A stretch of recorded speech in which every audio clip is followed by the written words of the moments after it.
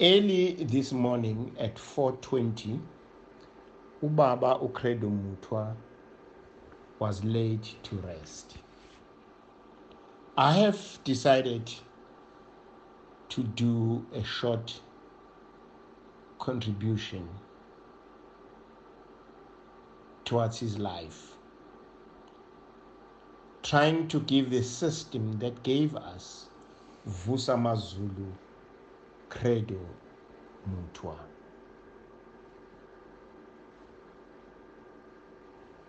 The passing of Vusa Mazulu Credo Mutwa has the potential to be a much needed further catalyst in the African indigenous knowledge system movement. The reason for this is twofold. It's the reflection upon his work and legacy will force Africans to have an uncomfortable level of introspection regarding the reality of their liberation and identity.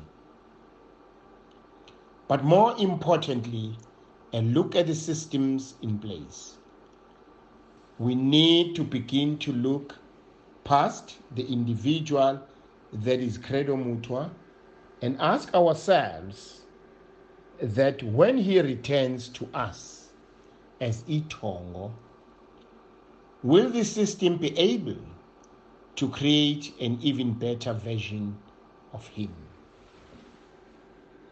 By furthering the IKS movement in Africa, we begin to restore the African spiritual identity of Africa and her people.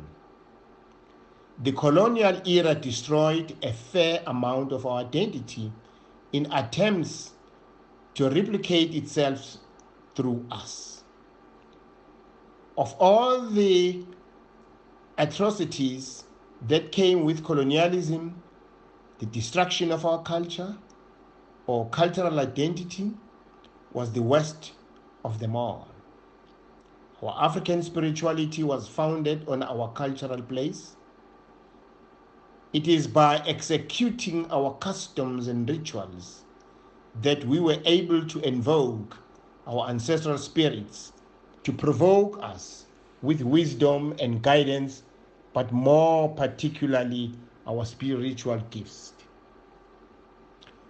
Africans never had culture of documentation, not because we're intellectually incapable, but because we had a developed, far more encrypted process. This process provided more protection than any encryption or copyright law could fathom. Africans had the ability to pass on wisdom and knowledge through spiritual inheritance. This communication network between yourself and your spirit, your spirits, cannot be breached, altered, or interfered with because it is not bound or understood by the science of the five senses, brackets, the Western science.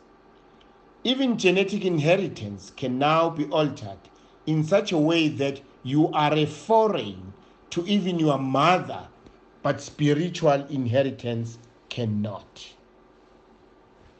Spiritual inheritance is Africa's first and last hope for the future. We need to return to our cultural practice and look at it with a different lens. We cannot see culture as means of controlling people's behavior, but rather a means of acquiring ancestral gifts.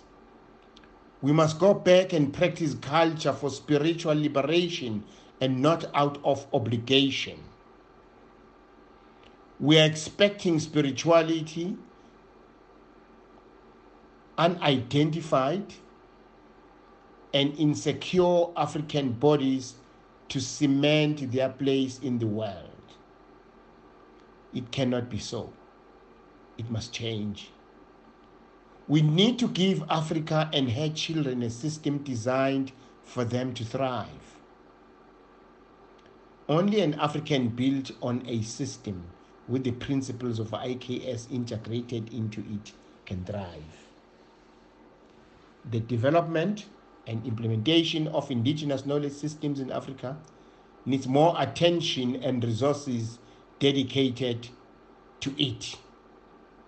Credo Mutwa is one of the many great Africans who pioneered the harsh and unforgiving terrain of post-colonial Africa to lay a foundation on which we begin to build a better system. Contemporary African society is in a difficult place. The majority of our civilization was built on the exclusion of indigenous people. This exclusion was made to filter into every facet of society, especially the education system. Is the education system we have right now geared in every way possible to produce more minds like Credo Mutwa? And if not, why? I'm here to tell you that we do not have the answers, but we are on the right track and have begun the journey. The relationship between Umsamo Institute, University of KwaZulu-Natal, is in the spirit of IKS. The Department of Arts and Culture, as well as the Department of Science and Innovation, support and believe in the IKS movement. But we cannot do it alone. We need more organizations committed to the dream, so that one day when Credo Mutwa returns as Itongo, he may possess on our students and bless us once more with the great knowledge and wisdom. This is my prayer. Please, can we as African government, can we as black people born and bred in Africa respect, support our own African values? Let's not shy away. Let's not be leaders who are scared of being Africans and of being black.